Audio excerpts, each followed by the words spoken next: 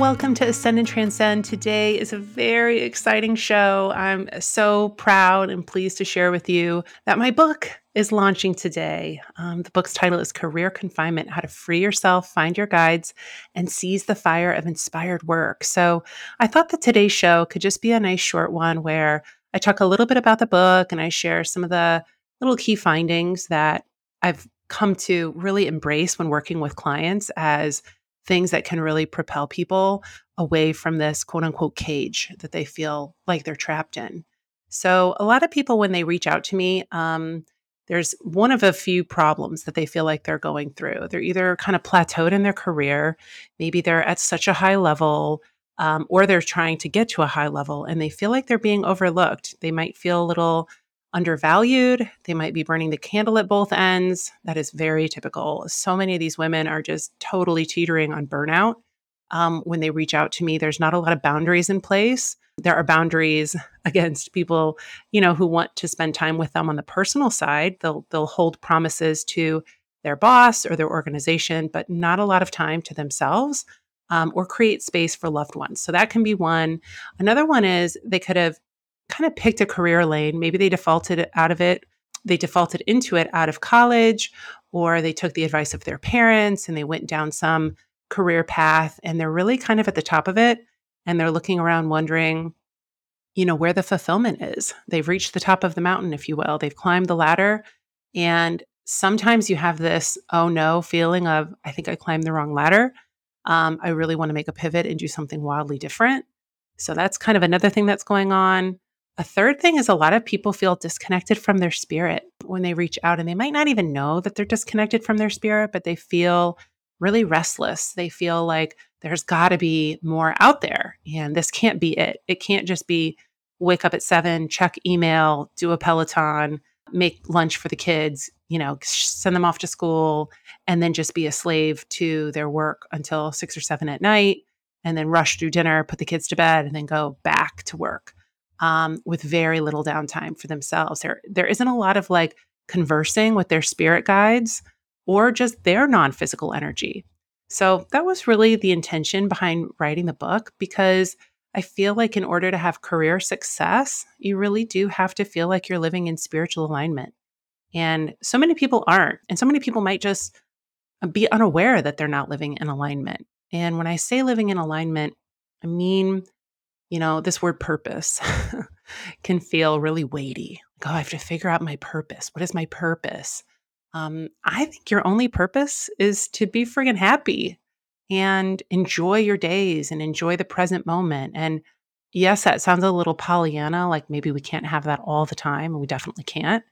But I think that being at peace with how things are and being in a state of non surrender to life as it is in different moments is really the key to being on purpose and living in alignment with your soul.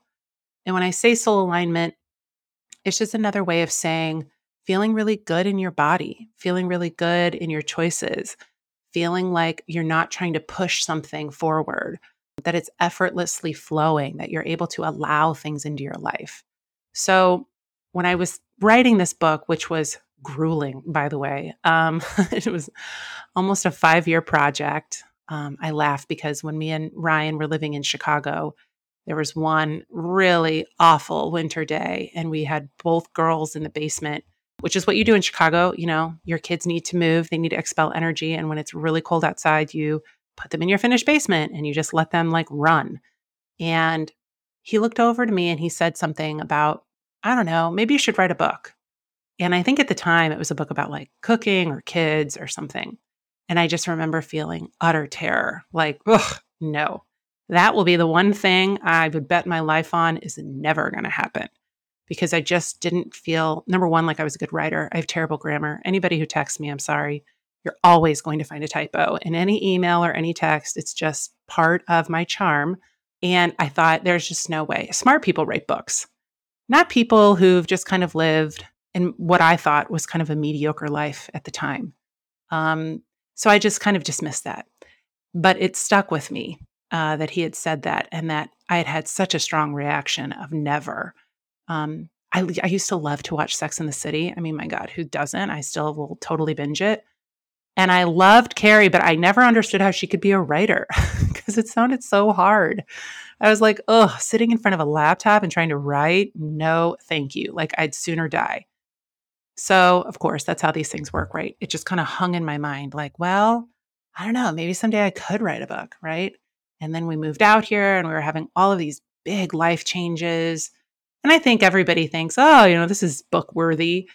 And so I would immediately, resistance would come in and swoop in and say, "Ugh, you're not doing anything different than what so many people do. You don't have some great story. Just don't even think about writing a book." Like those were what the voices were telling me. And then I started working with these incredible women, these clients who just had such incredible stories. Their stories were incredible. And then I could finally wrap my head around a book because a friend of mine at the time said, well, what about their stories being the book? And then it's not so much you, it could be them.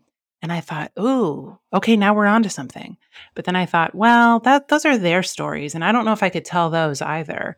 And I never wanted to even inch towards breaking their trust or feeling like, these are confidential sessions, these coaching sessions. I didn't want them to think that I was ever trying to be opportunistic on their hardship or their journey. But as the years went on and clients just started getting more and more incredible results, and I attribute it to them. I mean, yes, I'm there, but they're the ones doing all this stuff. I thought, wow, some of this stuff is pretty big. And then and as that happened, I couldn't take on as many clients. So I had to raise my rates, or I chose to raise my rates. And then I had to start turning down people who wanted to work together because financially it just didn't make sense.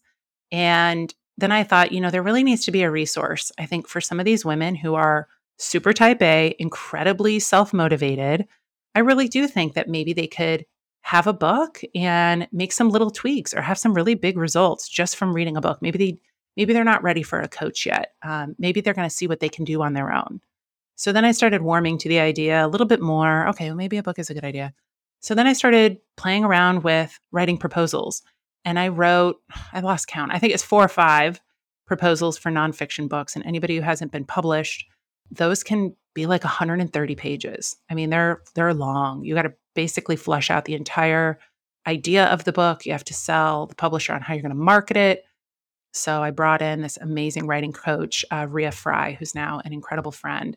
And she helped guide me through this. So at this point, I'm investing money. I'm investing a lot of weekends. There were so many times when Ryan had to just take the girls out of the house for the weekend because I had to write. And all the time battling these demons of self-doubt that they were telling me the whole time. See, I get emotional thinking about it.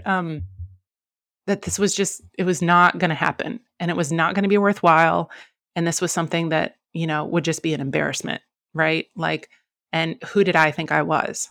That was coming through every single time I sat down in front of the computer. And I had these wonderful people around me.